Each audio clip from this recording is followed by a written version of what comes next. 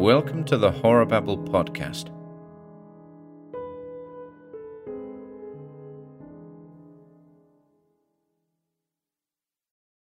The Voice in the Night by Hope Hodgson. It was a dark, starless night. We were becalmed in the northern Pacific. Our exact position I do not know, for the sun had been hidden during the course of a weary, breathless week by a thin haze which had seemed to float above us, about the height of our mastheads, at whiles descending and shrouding the surrounding sea. With there being no wind, we had steadied the tiller, and I was the only man on deck. The crew, consisting of 2 men and a boy, were sleeping forward in their den, while Will, my friend, and the master of our little craft, was aft in his bunk on the port side of the little cabin. Suddenly, from out of the surrounding darkness, there came a hail, "Schooner, ahoy!" The cry was so unexpected that I gave no immediate answer, because of my surprise. It came again, a voice curiously throaty and inhuman, calling from somewhere upon the dark sea away on our port broadside. "Schooner, ahoy!" "Hello," I sung out, having gathered my wits somewhat. "What are you? What do you want?" "You need not be afraid," answered the queer voice, having probably noticed some trace of confusion in my tone. "I'm only an old man." The pause sounded oddly, but it was only afterwards that it came back to me with any significance. "Why don't you come alongside, then?" I queried somewhat snappishly, for I liked not his hinting at my having been a trifle shaken. I can't. It wouldn't be safe. The voice broke off, and there was silence. "What do you mean?" I asked, growing more and more astonished. "Why not safe? Where are you?" I listened for a moment, but there came no answer. And then, a sudden indefinite suspicion of I knew not what, coming to me, I stepped swiftly to the binnacle and took out the lighted lamp. At the same time, I knocked on the deck with my heel to waken Will. Then I was back at the side, throwing the yellow funnel of light out into the silent immensity beyond our rail. As I did so, I heard a slight, muffled cry, and then the sound of a splash as though someone had dipped oars abruptly. Yet I cannot say that I saw anything with certainty, save, it seemed to me, that with the first flash of the light there had been something upon the waters, where now there was nothing. "Hello there," I called. "What foolery is this?" But there came only the indistinct sounds of a boat being pulled away into the night. Then I heard Will's voice, from the direction of the after scuttle. "What's up, George?" "Come here, Will," I said. "What is it?" he asked, coming across the deck. I told him the queer thing which had happened. He put several questions. Then, after a moment's silence, he raised his hands to his lips and hailed, "Boat, ahoy!" From a long distance away there came back to us a faint reply, and my companion repeated his call. Presently, after a short period of silence, there grew on our hearing the muffled sound of oars, at which Will hailed again. This time there was a reply. "Put away the light." "I'm damned if I will," I muttered, but Will told me to do as the voice bade, and I shoved it down under the bulwarks. "Come nearer," he said, and the oar strokes continued. Then, when apparently some 6 fathoms distant, they again ceased. "Come alongside," exclaimed Will. "There's nothing to be frightened of aboard here. Promise that you'll not show the light." "What's to do with you?" I burst out, "that you're so infernally afraid of the light?" "Because," began the voice, and stopped short. "Because what?" I asked quickly. Will put his hand on my shoulder. "Shut up a minute, old man," he said in a low voice. "Let me tackle him." He leant more over the rail. "See here, mister," he said. "This is a pretty queer business.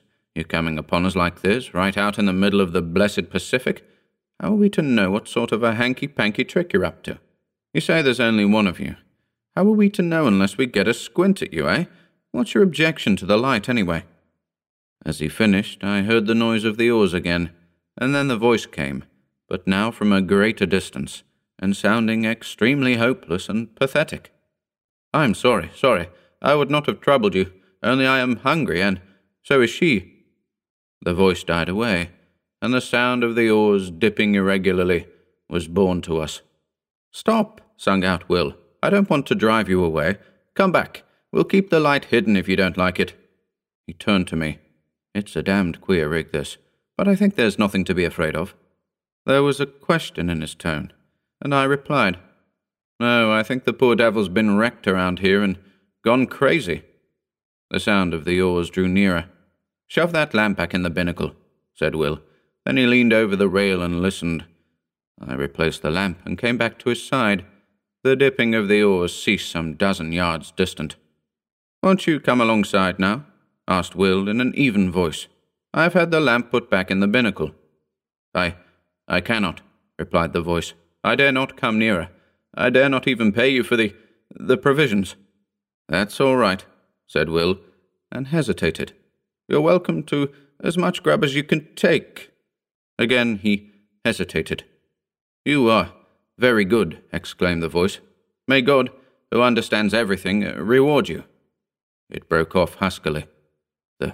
The lady?" said Will abruptly. "Is she—" "I've left her behind upon the island," came the voice. "What island?" I cut in. "I know not its name," returned the voice. "I would to God—" It began and checked itself as suddenly. "Could we not send a boat for her?" asked Will at this point. "No," said the voice, with extraordinary emphasis. "My God, no!" There was a moment's pause. Then it added, in a tone which seemed a merited reproach, "It was because of our want I ventured, because her agony tortured me." "I am a forgetful brute," exclaimed Will. "Just wait a minute, whoever you are, and I will bring you up something at once." In a couple of minutes he was back again, and his arms were full of various edibles. He paused at the rail. "Can't you come alongside for them?" he asked. "No, I dare not," replied the voice, and it seemed to me that in its tones I detected a note of stifled craving, as though the owner hushed a mortal desire. It came to me then in a flash that the poor old creature out there in the darkness was suffering for actual need of that which Will held in his arms, and yet, because of some unintelligible dread, refraining from dashing to the side of our little schooner and receiving it. And with the lightning-like conviction, there came the knowledge that the invisible was not mad, but sanely facing some intolerable horror. "Damn it, Will," I said, full of many feelings, over which predominated a vast sympathy. "Get a box. We must float off the stuff to him in it." This we did, propelling it away from the vessel out into the darkness by means of a boat-hook. In a minute a slight cry from the invisible came to us, and we knew that he had secured the box. A little later he called out a farewell to us, and so heartful a blessing that I am sure we were the better for it. Then, without more ado, we heard the ply of oars across the darkness. "Pretty soon off," remarked Will, with perhaps just a little sense of injury. "Wait," I replied. "I think somehow he'll come back. He must have been badly needing that food." "And the lady," said Will. For a moment he was silent. Then he continued, "It's the queerest thing ever I've tumbled across since I've been fishing." "Yes," I said, and fell to pondering. And so the time slipped away, an hour, another, and still Will stayed with me, for the queer adventure had knocked all desire for sleep out of him. The third hour was 3 parts through, when we heard again the sound of oars across the silent ocean. "Listen," said Will, a low note of excitement in his voice. "He's coming, just as I thought," I muttered. The dipping of the oars grew nearer, and I noted that the strokes were firmer and longer. The food had been needed. They came to a stop a little distance off the broadside, and the queer voice came again to us through the darkness. "Schooner ahoy!" "That you?" asked Will. "Yes," replied the voice. "I left you suddenly, but there was great need." "The lady?" questioned Will. "The lady is grateful now on earth. She will be more grateful soon in heaven." Will began to make some reply in a puzzled voice, but became confused and broke off short. I said nothing. I was wondering at the curious pauses, and, apart from my wonder, I was full of a great sympathy. The voice continued. "We, she and I, have talked, as we shared the result of God's tenderness and yours. Will interposed, but without coherence. "I beg of you not to belittle your deed of Christian charity this night," said the voice. "Be sure that it has not escaped his notice." It stopped, and there was a full minute's silence. Then it came again. "We have spoken together upon that which has befallen us. We had thought to go out without telling any of the terror which has come into our lives. She is with me in believing that tonight's happenings are under a special ruling, and that it is God's wish that we should tell to you all that we have suffered since... "Yes," said Will softly. "Since the sinking of the Albatross." "Ah!" I exclaimed involuntarily. "She left Newcastle for Frisco some 6 months ago, and hasn't been heard of since." "Yes," answered the voice. "But some few degrees to the north of the line she was caught in a terrible storm and dismasted. When the day came, it was found that she was leaking badly, and presently, it falling to a calm, the sailors took to the boats, leaving a young lady, my fiancée, and myself upon the wreck.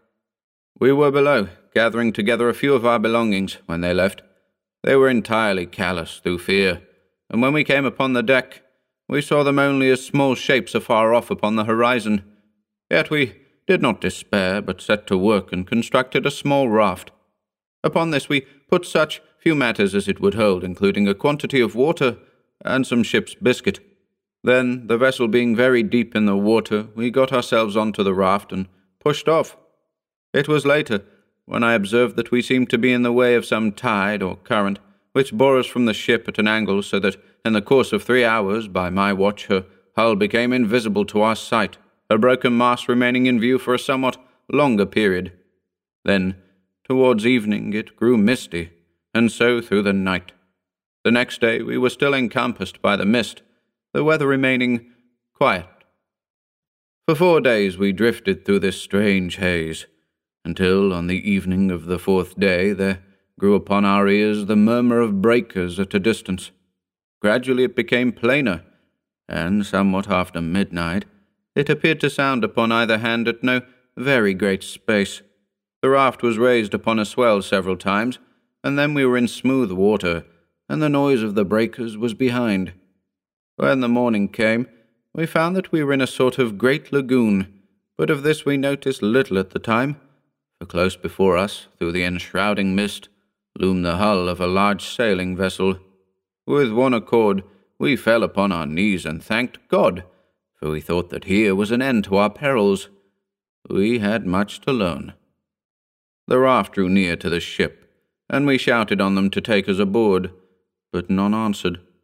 Presently the raft touched against the side of the vessel, and, seeing a rope hanging downwards, I seized it and began to climb. Yet I had much ado to make my way up, because of a kind of grey, lichenous fungus which had seized upon the rope and which blotched the side of the ship lividly. I reached the rail and clambered over it onto the deck. Here I saw that the decks were covered in great patches with grey masses, some of them rising into nodules several feet in height. But at the time I thought less of this matter than of the possibility of there being people aboard the ship. I shouted, but none answered. Then I went to the door below the poop deck. I opened it and peered in. There was a great smell of staleness, so that I knew in a moment that nothing living was within, and with the knowledge I shut the door quickly, for I felt suddenly lonely. I went back to the side where I had scrambled up. My sweetheart was still sitting quietly upon the raft.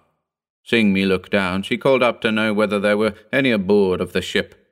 I replied that the vessel had the appearance of having been long deserted, but that if she would wait a little I would see whether there was anything in the shape of a ladder by which she could ascend to the deck. Then we would make a search through the vessel together. A little later, on the opposite side of the decks, I found a rope side ladder. This I carried across, and a minute afterwards she was beside me. Together we explored the cabins and apartments in the after part of the ship, but nowhere was there any sign of life. Here and there, within the cabins themselves, we came across odd patches of that queer fungus, but this, as my sweetheart said, could be cleansed away. In the end, having assured ourselves that the after portion of the vessel was empty, we picked our ways to the bows, between the ugly grey nodules of that strange growth, and here we made a further search, which told us that there was indeed none aboard but ourselves. This being now beyond any doubt, we returned to the stern of the ship and proceeded to make ourselves as comfortable as possible. Together we cleared out and cleaned 2 of the cabins, and after that I made examination whether there was anything eatable in the ship. This I soon found was so, and thanked God in my heart for his goodness. In addition to this, I discovered the whereabouts of the fresh water pump, and having fixed it, I found the water drinkable, though somewhat unpleasant to the taste. For several days we stayed aboard the ship, without attempting to get to the shore. We were busily engaged in making the place habitable, yet even thus early we became aware that our lot was even less to be desired than might have been imagined. For though, as a first step, we scraped away the odd patches of growth that studded the floors and walls of the cabins and saloon, yet they returned almost to their original size within the space of 24 hours, which not only discouraged us, but gave us a feeling of vague unease. Still we would not admit ourselves beaten, so set to work afresh, and not only scraped away the fungus, but soaked the places where it had been with carbolic, a canful of which I had found in the pantry. Yet, by the end of the week, the growth had returned in full strength, and, in addition, it had spread to other places, as though our touching it had allowed germs from it to travel elsewhere. On the 7th morning, my sweetheart woke to find a small patch of it growing on her pillow, close to her face. At that she came to me, so soon as she could get her garments upon her. I was in the galley at the time, lighting the fire for breakfast. "Come here, John," she said, and led me aft. When I saw the thing upon her pillow, I shuddered, and then and there we agreed to go right out of the ship and see whether we could not fare to make ourselves more comfortable ashore. Hurriedly, we gathered together our few belongings, and even among these I found that the fungus had been at work, for one of her shawls had a little lump of it growing near one edge. I threw the whole thing over the side without saying anything to her. The raft was still alongside, but it was too clumsy to guide, and I lowered down a small boat that hung across the stern, and in this we made our way to the shore. Yet, as we drew near to it, I became gradually aware that here the vile fungus which had driven us from the ship was growing riot.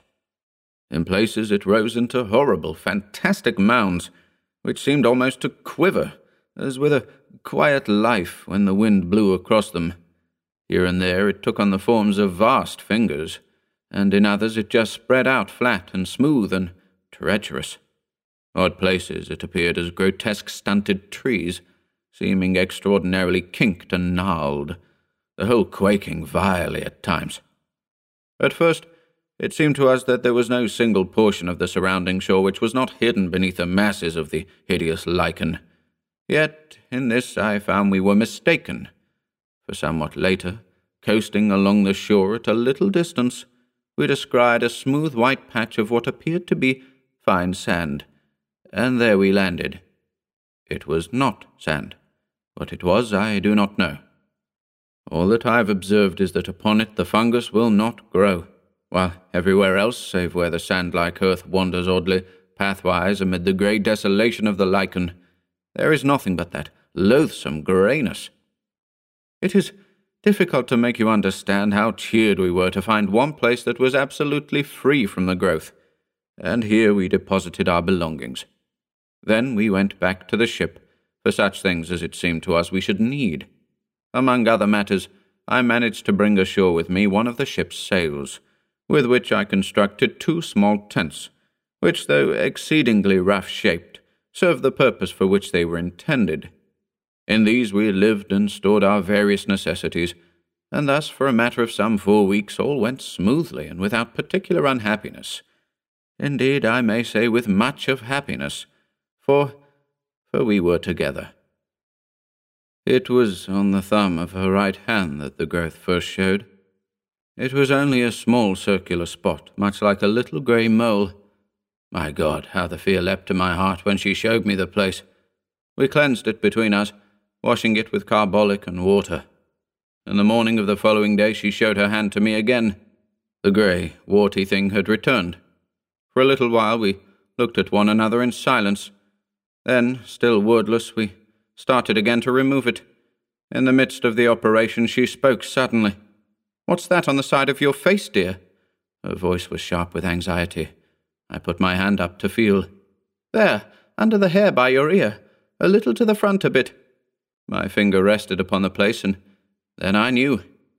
"Let us get your thumb done first," I said, and she submitted, only because she was afraid to touch me until it was cleansed. I finished washing and disinfecting her thumb, and then she turned to my face. After it was finished, we sat together and talked a while of many things, for there had come into our lives sudden, very terrible thoughts. We were all at once afraid of something worse than death. We spoke of loading the boat with provisions and water and making our way out onto the sea, yet we were helpless for many causes, and the growth had attacked us already. We decided to stay. God would do with us what was His will. We would wait. A month, 2 months, 3 months passed, and the places grew somewhat, and there had come others. Yet we fought so strenuously with the fear that its headway was but slow, comparatively speaking. Occasionally we ventured off to the ship for such stores as we needed. There we found that the fungus grew persistently. One of the nodules on the main deck became soon as high as my head. We had now given up all thought or hope of leaving the island. We had realized that it would be unallowable to go among healthy humans with the things from which we were suffering. With this determination and knowledge in our minds, we knew that we should have to husband our food and water, for we did not know at that time, but that we should possibly live for many years. This reminds me that I have told you that I am an old man. Judged by the years, this is not so, but... He broke off, then continued somewhat abruptly. As I was saying, we knew that we should have to use care in the matter of food, but we had no idea then how little food there was left of which to take care.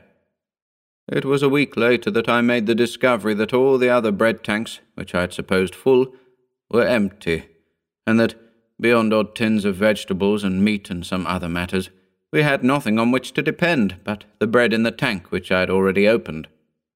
After learning this, I bestirred myself to do what I could, and set to work at fishing in the lagoon, but with no success. At this I was somewhat inclined to feel desperate until the thought came to me to try outside the lagoon, in the open sea.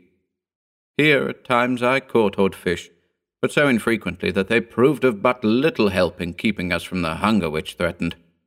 It seemed to me that our deaths were likely to come by hunger, and not by the growth of the thing which had seized upon our bodies. We were in this state of mind when the 4th month wore out, when I made a very horrible discovery. One morning, a little before midday, I came off from the ship with a portion of the biscuits which were left. In the mouth of her tent I saw my sweetheart sitting, eating something. "What is it, my dear?" I called out as I leapt ashore. Yet on hearing my voice, she seemed confused and, turning, slyly threw something towards the edge of the little clearing. It fell short, and, a vague suspicion having arisen within me, I walked across and picked it up. It was a piece of the grey fungus.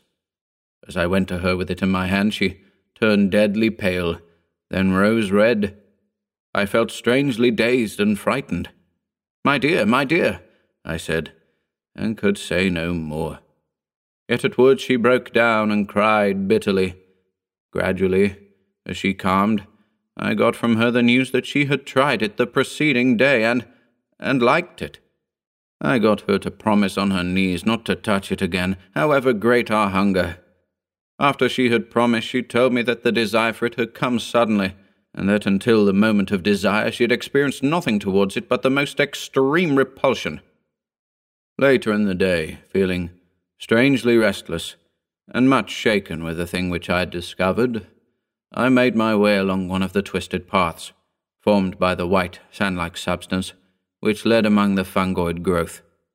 I had once before ventured along there, but not to any great distance.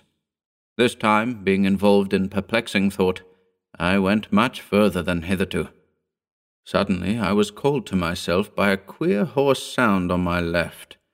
Turning quickly, I saw that there was movement among an extraordinarily shaped mass of fungus close to my elbow. It was swaying uneasily, as though it possessed life of its own. Abruptly, as I stared, the thought came to me that the thing had a grotesque resemblance to the figure of a distorted human creature. Even as the fancy flashed into my brain, there was a slight, sickening noise of tearing, and I saw that one of the branch-like arms was detaching itself from the surrounding grey masses and coming towards me. The head of the thing, a shapeless grey ball, inclined in my direction. I stood stupidly, and the vile arm brushed across my face. I gave out a frightened cry and ran back a few paces. There was a sweetish taste upon my lips where the thing had touched me. I licked them, and was immediately filled with an inhuman desire. I turned and seized a mass of the fungus. Then more and more. I was insatiable. In the midst of devouring, the remembrance of the morning's discovery swept into my mazed brain. It was sent by God. I dashed the fragment I held to the ground. Then, utterly wretched and feeling a dreadful guiltiness, I made my way back to the little encampment. I think she knew, by some marvellous intuition which love must have given, so soon as she set eyes on me. Her quiet sympathy made it easier for me, and I told her of my sudden weakness, yet omitted to mention the extraordinary thing which had gone before. I desired to spare her all unnecessary terror. But, for myself, I had added an intolerable knowledge, to breed an incessant terror in my brain, for I doubted not but that I had seen the end of one of those men who had come to the island in the ship in the lagoon, and in that monstrous ending I had seen our own. Thereafter we kept from the abominable food, though the desire for it had entered into our blood. Yet our drear punishment was upon us, for day by day, with monstrous rapidity, the fungoid growth took hold of our poor bodies. Nothing we could do would check it materially, and so, we who had been human became, well, it matters less each day. Only we had been man and maid. And day by day the fight is more dreadful, to withstand the hunger lust for the terrible lichen. A week ago we ate the last of the biscuit, and since that time I have caught 3 fish. I was out here fishing tonight when your schooner drifted upon me out of the mist. I hailed you. You know the rest, and may God out of his great heart bless you for your goodness to a couple of poor outcast souls. There was the dip of an oar, another. Then the voice came again, and for the last time, sounding through the slight surrounding mist, ghostly and mournful. God bless you. Goodbye. Goodbye, we shouted together, hoarsely, our hearts full of many emotions. I glanced about me. I became aware that the dawn was upon us. The sun flung a stray beam across the hidden sea, pierced the mist dully, and lit up the receding boat with a gloomy fire. Indistinctly I saw something nodding between the oars. I thought of a sponge, a great grey nodding sponge. The oars continued to ply. They were grey, as was the boat, and my eyes searched a moment vainly for the conjunction of hand and oar. My gaze flashed back to the head. It nodded forward as the oars went backward for the stroke. Then the oars were dipped, the boat shot out of the patch of light, and the thing went nodding into the mist.